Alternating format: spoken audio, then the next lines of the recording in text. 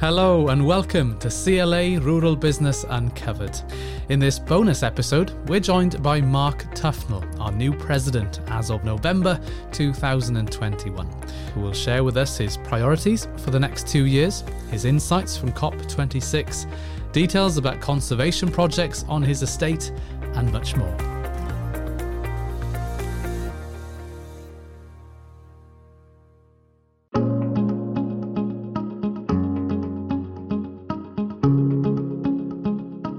Well, today we have a very special episode in store for our listeners because we're joined by the newly elected president of the CLA, Mark Tufnell.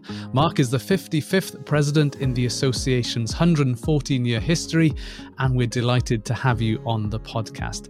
Now, you've only been in the role for about a week or so. How does it feel to be president? Well, it's exciting, but at the same time, it's a little bit nerve-wracking.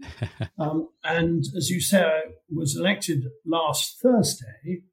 I've been lucky enough to go to a meeting at the Historic Houses AGM yesterday, where there were a lot of our members present who rushed up and very kindly said, gosh, well done, it's great to have you on board, looking forward to what you're going to do. And I've had lots of very nice messages from people who've seen the video clip that we sent out on text message, which is also accessed from Weekly News. And to that extent, it's rather nerve-wracking in that their expectations have been set quite high. And somehow I feel as though I need to deliver. And that's something I very much hope I can do. But it's hope in advance. Well, we're all very confident that you'll meet those and no doubt exceed those expectations from members. And I'm sure it's quite an exciting time for you and the family. Now, before we dive in to talk more about your role as president and what you hope to achieve, tell us a bit about your background, because you farm in Gloucestershire. Tell us a bit about the estate. Well, my family were lucky enough to come to Calmsden, which is just north of Cirencester in Gloucestershire, just before the First World War. My great-grandfather bought it. He moved up from Hampshire, where he'd been farming, and he wanted to set up home, build a nice home for his daughter and his son. His son was tragically killed in 1917 in the First World War, and so it came to my grandmother, and she and my great-grandfather ran the farm together. And then after my great-grandfather died in the sort of late 40s, she was very much in control because my grandfather was an MP. He spent a lot of his time in Westminster and also representing his constituents who were from the University of Cambridge at that stage, because that's when the universities had an MP. So it's my grandmother who was very much in charge. And I remember her as a very small boy. She was quite a firm and quite a stalwart character. She died in 1969 when my father took over.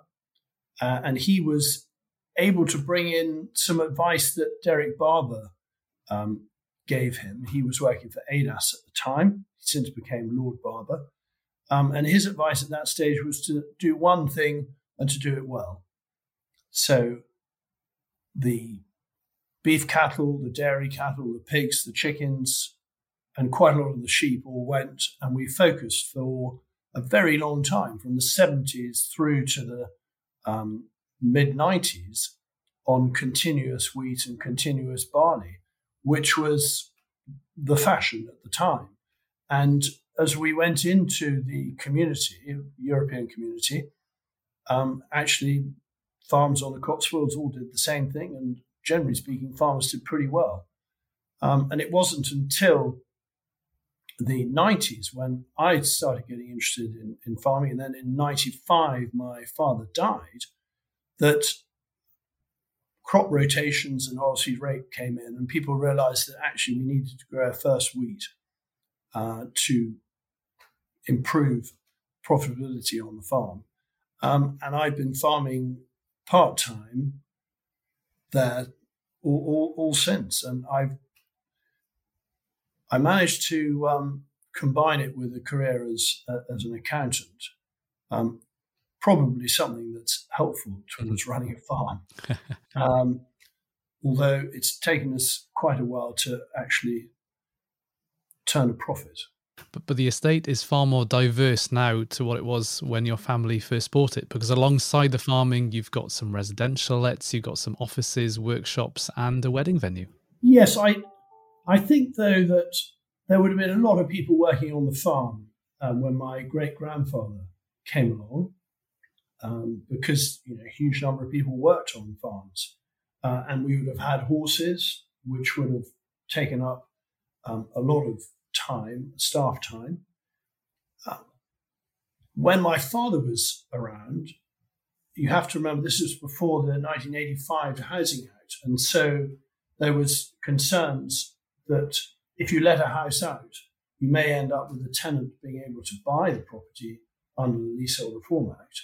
And so there was a great tendency for landowners not to let out farm cottages. And farm cottages was seen as a real liability. Then, of course, the 85 Act came along and the opportunity to have assured short-held tenancies.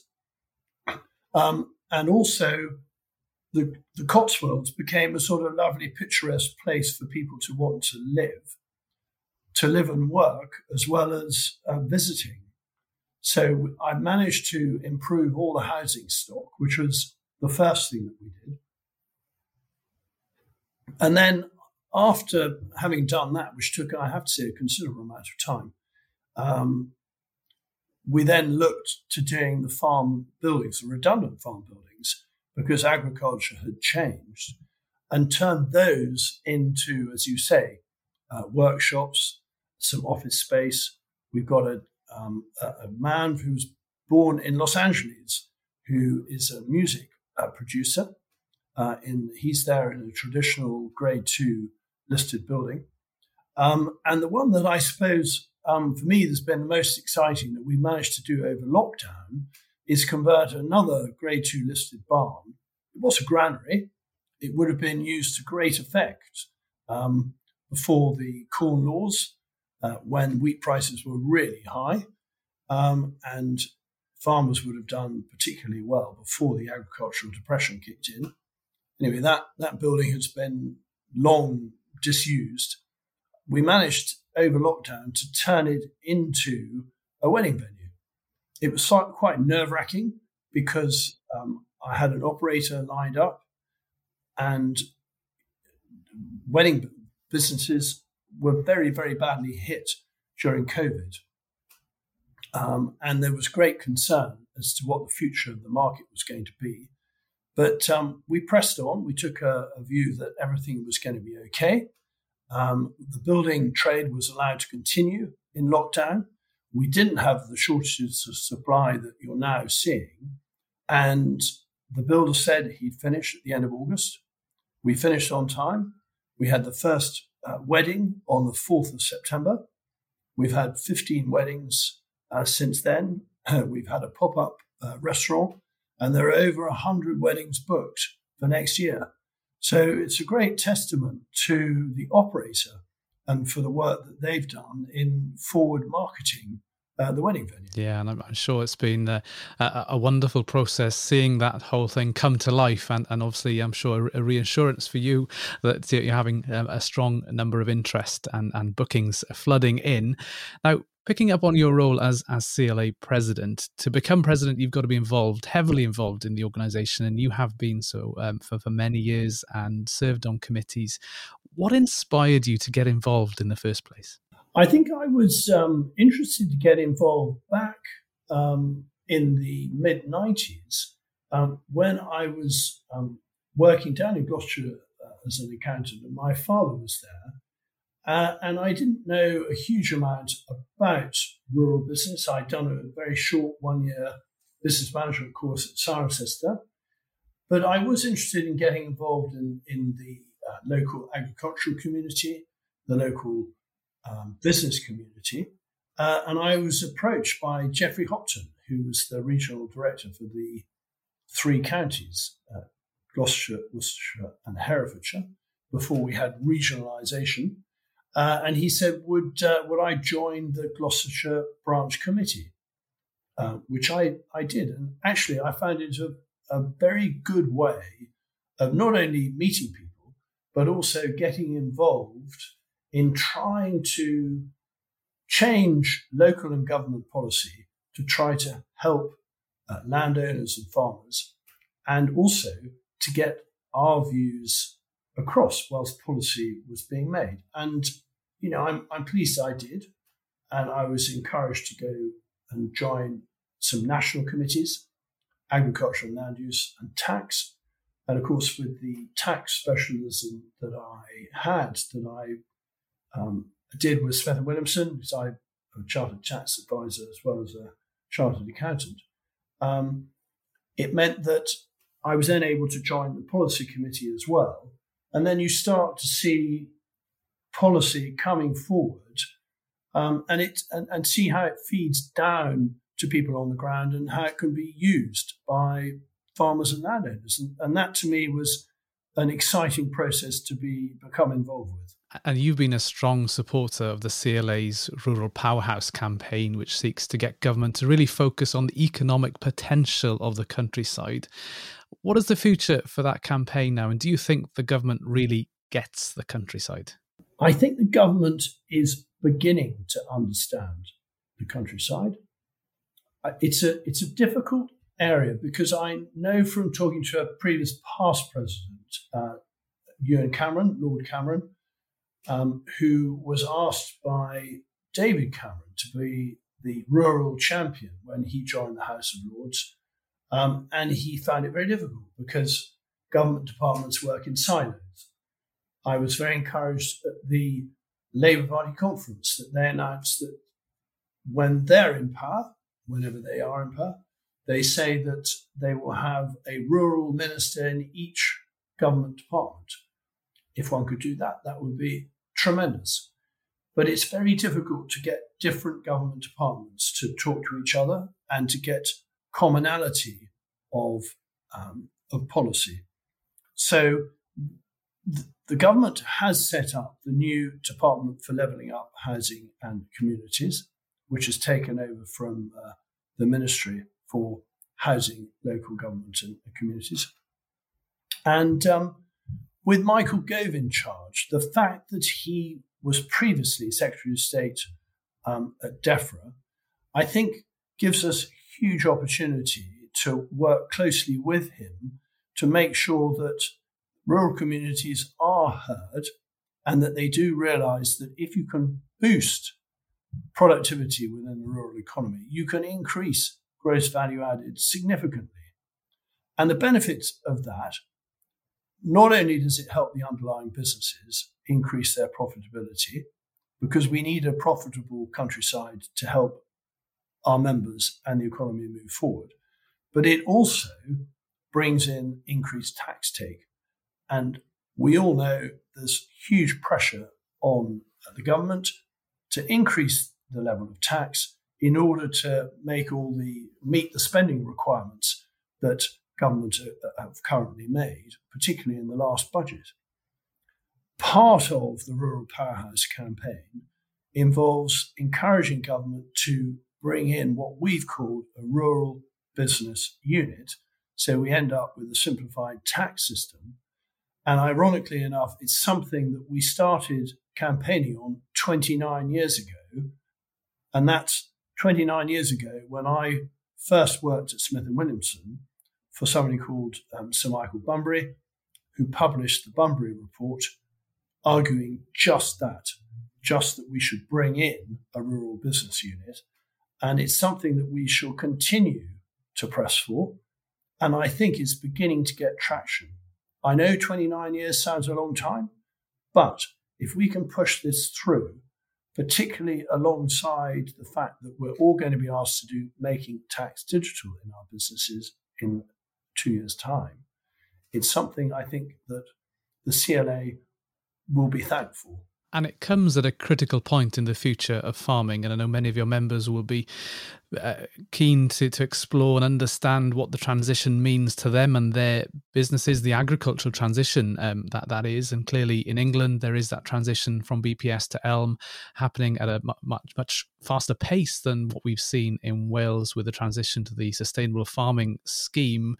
What's your view around transition? And do you expect there'll be quite a bit of divergence in policy between England and Wales? In England, there's a fairly closely worded timeline from BPS to environmental land management, in that the government has firmly set out that basic payments will cease by 2028. And they've said that the environmental land management programme will come in full from 2024. And that they've said that the budget in total will be the same by the end of this Parliament, which theoretically was going to be 2025.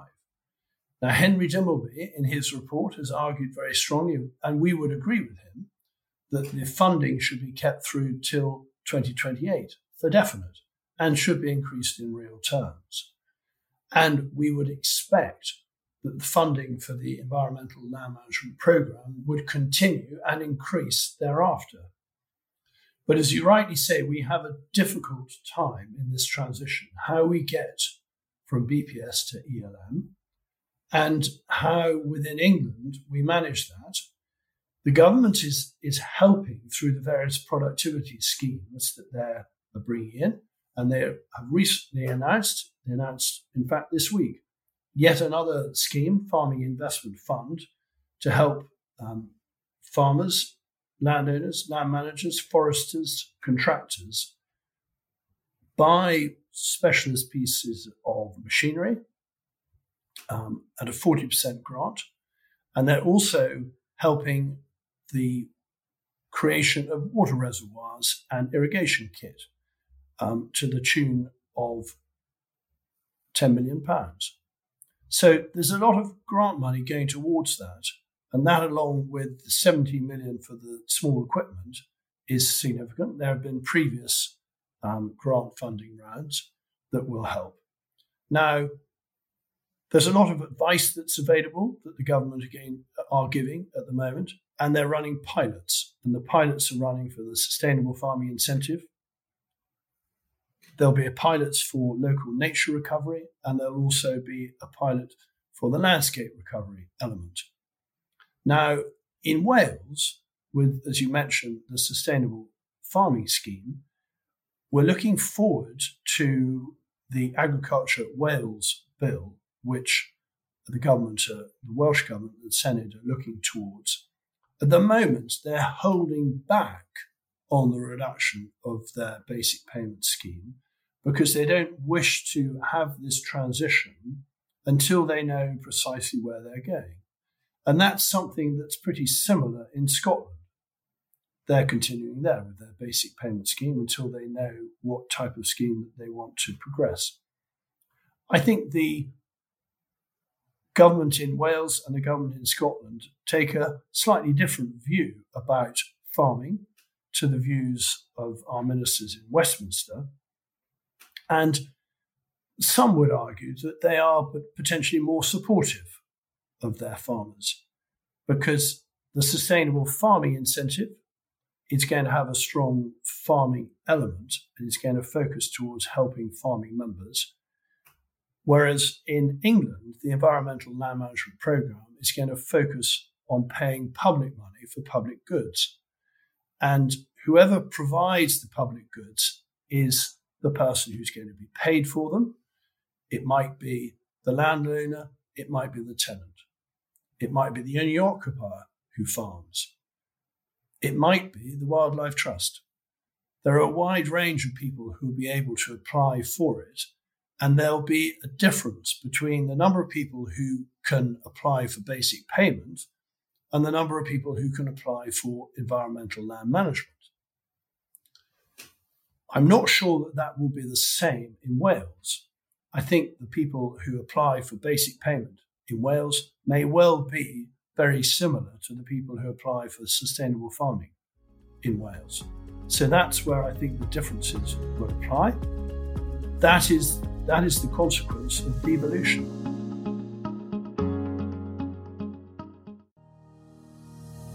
The Country Land and Business Association have been safeguarding the interests of landowners and rural businesses since 1907.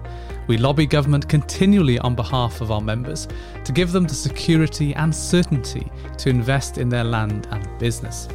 Our in-house professional advisory team offers members independent and impartial advice on every aspect of land ownership and rural business management to ensure the positive development of the rural economy.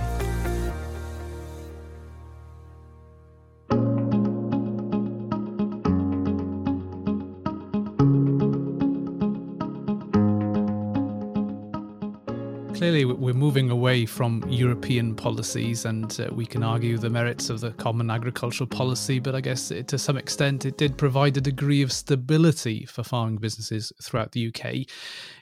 Do you fear there's going to be a possibility of never-ending change and a lot more for farmers and landowners to try and understand as we migrate and transition to the new scheme world? I think that there will be considerable uncertainty between now and at least 2024 or 2025. And for my period of the presidency, which will take me through to November 2023, that period of certainty, I think uncertainty will probably be pretty high.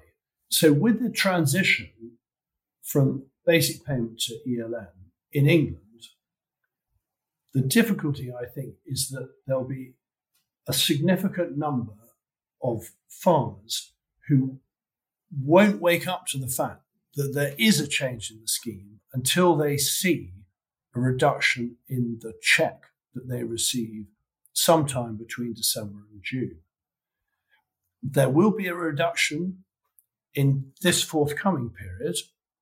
So on the 1st of December, when people wake up and expect to receive their cheque, it'll be a bit less than they got last year. But a lot of people will probably think, oh, well, it'll all just carry on. And then the following year, the cheque will be a bit less again. And the same thing will happen the following year after that. And it won't be until 2024 when the amount of money they get will be half what they got in 2021 that a lot of people will then finally wake up and think, hang on a minute, something is changing. I need to do something. I do need to look at this ELM. I might disagree with the E part of it. I might think that my farm is there to produce food. And I've had many members come up to me to say, DEFRA, within DEFRA, there is a word called food.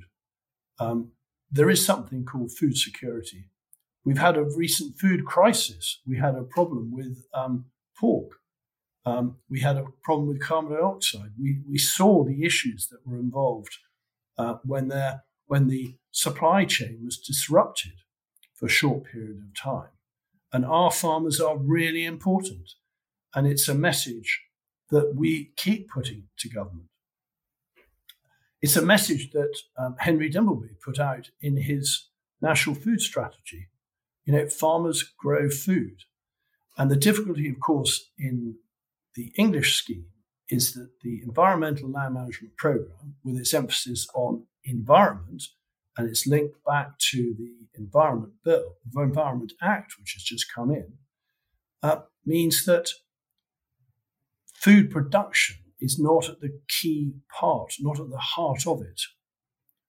I would argue that if you put money towards soil, grassland management, soil management, and you aim for better air, better water quality, and you pump money into that, and you pump in similar sums of money to the money that went in before, then actually you will help and support the farmers who are there growing food, and you will help food production.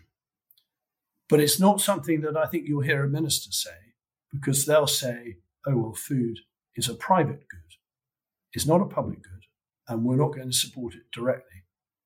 And you've usefully illustrated the impact of a reducing level of direct support that finds its way to farming businesses. Now, and you hinted towards a need for farmers and landowners to prepare for that change well in advance of that change having a quite damaging impact on their business. What measures or what steps could they take now to try and put their business in a much stronger position come the uncertain years in the future?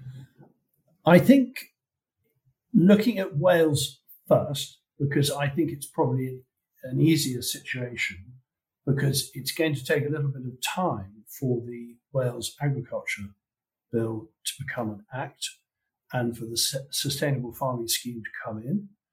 I think farmers there should look very much at their own system that they have, make sure that they can reduce any costs they have within their business, look at ways of improving productivity, make use of any grant schemes that the Senedd will put forward, and take advice where appropriate. There's a very good government advisory service to help farmers. So I think I appreciate that there are difficulties with the new nitrate vulnerable zone that's been put in Wales, and I fully appreciate the difficulties that the dairy sector is going to have. But I think that with the advice and support that they can get from the CLA, from the government advisory services, and from the grants, I think they, in the short term, will be in a better place to weather any storms coming forward. And we mustn't forget that this season, commodity prices and prices for beef and sheep are at almost record highs. So unless you're in the pig sector where the price has fallen, almost all other prices are actually very high. And I know, farmers have done jolly well. And I'm sitting, I farm myself in the Cotswolds, and I'm looking at wheat prices of over £200 a tonne, which is, unheard of. In England, where I think it is a little bit more uncertain, I think farmers should take advantage of the productivity schemes that are being put forward, the Farming Investment Fund in particular. I know the timescales are tight. They really are tight. And the current one, you have to put your application in by the 7th of January. But I'd urge you to look at it, urge you to look at buying any pieces of equipment that you feel would help in your business. There's plenty of advice there on how best to look at the various government schemes that are there. And for those of you who are in either an ELS or an HLS scheme, that's higher level scheme, I would consider moving to a countryside stewardship mid-tier scheme, which is what we're doing. So I know what my income will be from the 1st of January next year for the next 5 years, which will cover me through to 2024 when the Environmental Land Management Programme will come in. And I will then be in a much better place to decide whether to leave the stewardship programme early to go into environmental land management, or just to wait towards the end of the scheme and then move into ELM itself in full. So I'm managing on my own farm to actually almost double the payments of my HLS scheme by going into mid-tier. And that's a very secure bedrock of income that I know I'm going to get. So I think I would urge people to look at the opportunities available. I know not having the information is unnerving, and I fully understand that it's unsettling, but look at it as an opportunity to improve your own business by scaling down on certain costs, maybe sharing machinery with your neighbour, look at better marketing of your crop, taking advantage of these tremendously high prices. And I think if you do that, you'll be in a much better place than thinking, oh dear, I don't know what's going to happen because of this change in support mechanisms. And it's really interesting that you touch upon the high prices, particularly for livestock, because on the back of COP26, I know you had a meeting in Edinburgh with the American Agriculture Secretary. What was the tone of that discussion? Do you think he understood the fears amongst British farmers about the consequences of a US free trade deal? Well, I was lucky enough to meet Secretary Vilsack in Edinburgh, and I met him alongside 3 other UK organisations, the NFU, NFU Scotland and SLE, and there were 2 other American farmers who joined us, and we were able to present our views on the challenges facing the sector and the challenges that we've discussed and the uncertainties, and also the potential for products coming in to this country which don't meet the high farming standards that we're asked to meet in this country. And I don't think any of us were arguing that our standards should fall in this country. We're very proud of the standards that we have. We're very proud of our product. And we were looking to better promote our product, our very special UK product, to sell overseas and for us to take on export opportunities into countries such as Australia, New Zealand, and of course, America. And it's encouraging that the government have come forward with a greater number of trade envoys. Currently, there are only 2 agricultural attaches, but the numbers are going to increase towards 20, which is to be supported. We're asking for better labelling of products so that we know if the product comes in, if it's Australian or Brit or American beef, and then I'd argue we'll let the customer decide whether they want to buy British or buy local, buy Cotswold lamb, or even better, buy beef produced by the grazier from Calmston, and they know the provenance of that. And if they know that, and they can compare it with a label from somebody producing beef in America, then they can make the decision. They may well make it on price, which so often happens in the supermarket. But we live in a free country. We live in a supermarket culture where price, but also quality, play an important chance. Now, talking to Secretary Vilsack, I was rather intrigued because he said that they didn't really want to import very much because they were quite happy with their own production. What he felt they should be doing was exporting more product. Now, obviously, we would take certain exception to that because if we're going to end up with free trade in whatever arrangement our government comes forward with America, we want the opportunity to sell our product to America just as much as they may wish to sell their product to the UK. When you look at the trade figures, one key area is in lamb production because they don't, in America, produce enough lamb to support their consumption. And they don't have the type of stock needed and the quality of stock to produce the high quality lamb that we can produce, particularly from Wales. And so I think that's a key market for us to focus on. There is a difference too in the type of beef.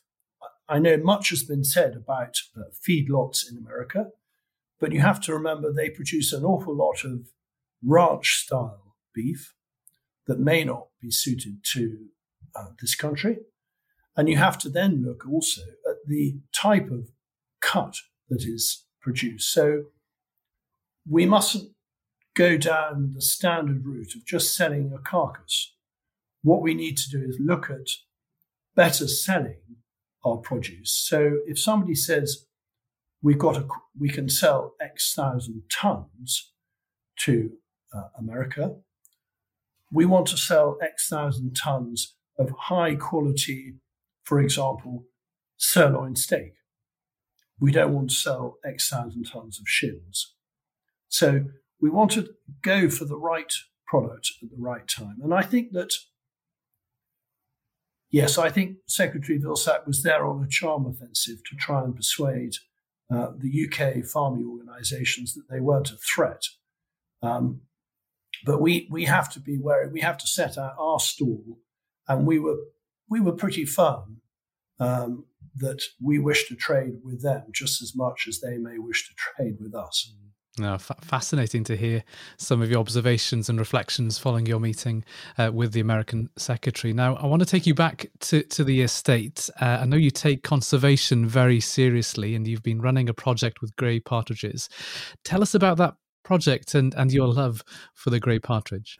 Well, back in 1995, when my father died, we had, if you remember, we had set aside. And set aside came in 1992 when I was at Cirencester.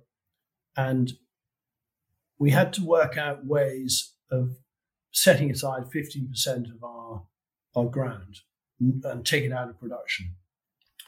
And my father and I thought, well, there's definitely a difference between good set aside and bad set aside. And when I say good set aside, I mean set aside that could benefit biodiversity, benefit farm and birds.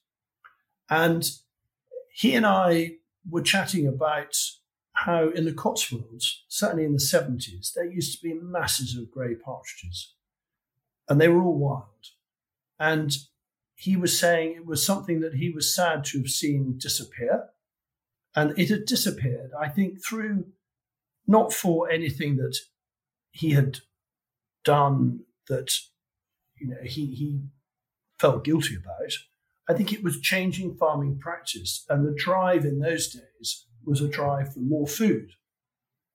And with it came better technology. And he was always keen on technology. And the opportunity was there to have better herbicides, better insecticides. And of course, we had stubble burning, and it was something that had been used to good effect to control grass weed problems. And if you're in a continuous wheat and barley situation, the last thing you want is black grass and weeds. So it produced a great entry, a great sterile entry to help. But the one thing it did do, unfortunately, was it took away all the insects, and it took away all the habitats for the ground nesting birds in particular. And he reflected on the fact that, we'd done really well in producing high quality wheat and barley, and the farm had been profitable and productive. But he was saddened by the fact that actually the number of farming birds had gone down. And this became apparent when we looked at all the British Trust for Ornithology figures. And if you look at the data, the numbers have declined. And so he and I thought, well, why don't we use the set-aside to better effect? And we started putting in grass and strips and started trying to have bits of cover that would help. And I went to see the Allerton project up at Loddington, run by what was then called the Game Conservancy. It's now the Game and Wildlife Conservation Trust. And they just started working out ways of putting strips of conservation measures in each particular field and then changing the way they did their farming. So they didn't have enormous great blocks of oilseed rape and enormous great blocks of wheat and enormous great blocks of barley. They split it all up.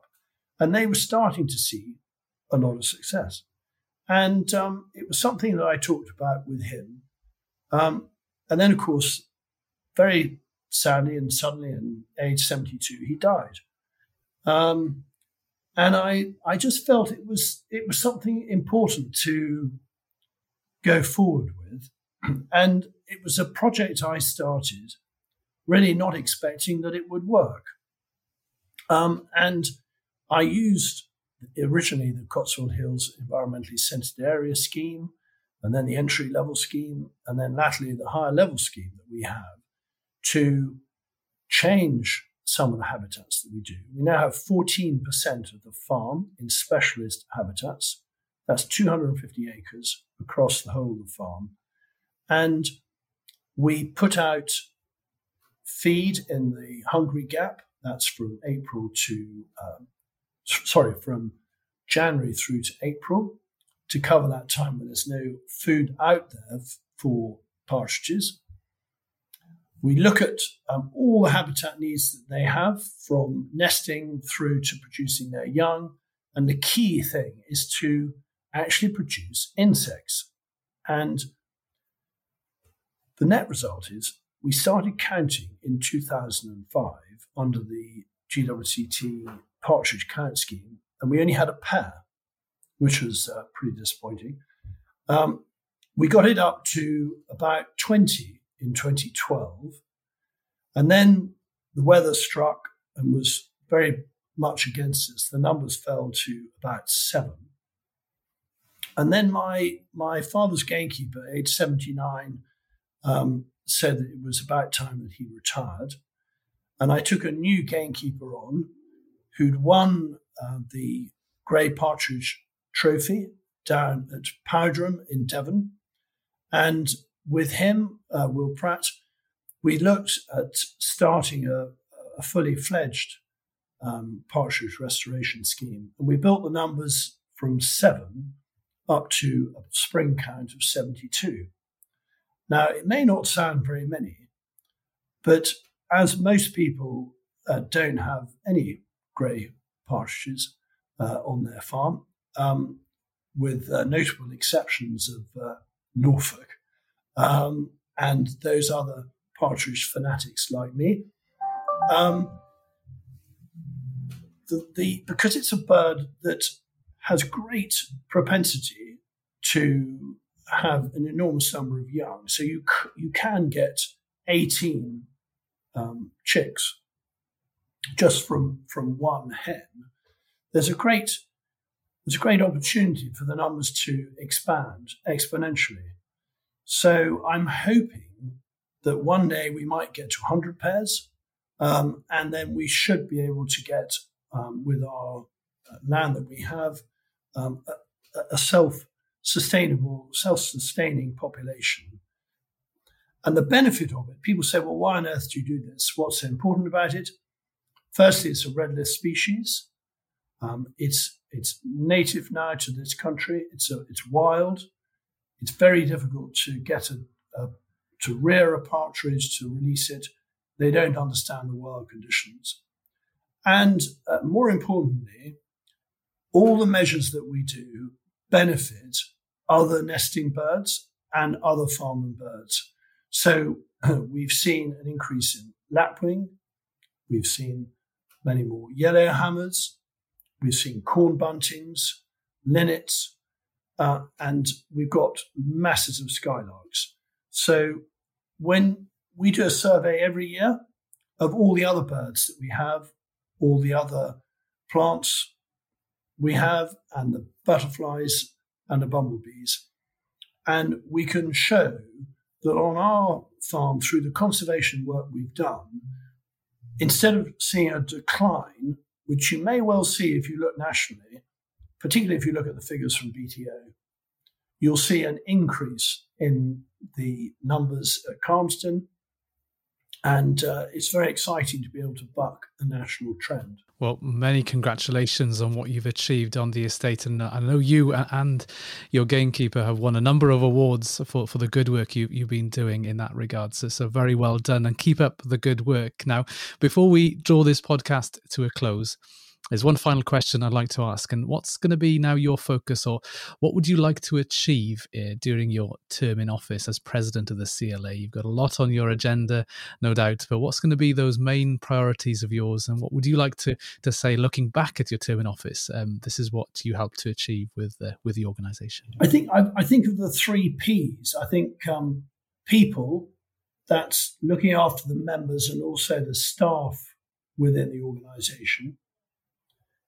It's focusing on the policy that we've got. And I've got 3 key areas of policy, which is food and sustainable farming, climate change and adaptation and mitigation, and then the Rural Powerhouse campaign that we've talked about. And the final P is the press. It's how we better communicate to the outside world the benefits of farming, the benefits of land ownership, and how we better promote ourselves to the outside world. Well, that's a great way to end the podcast. You've got some clarity of vision there as president of the CLA. I know you mentioned at the beginning that it's an exciting role and a nerve-wracking one at the same time, but I can assure members of the CLA that the organisation is in very safe and capable hands in Mark Tufnell. Mark, thank you ever so much for joining the podcast. Well, thank you very much indeed, and I'll do my best.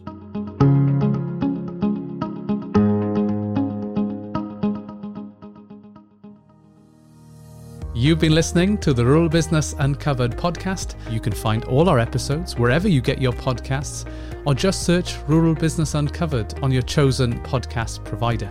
Remember to hit subscribe or follow to make sure you don't miss an episode.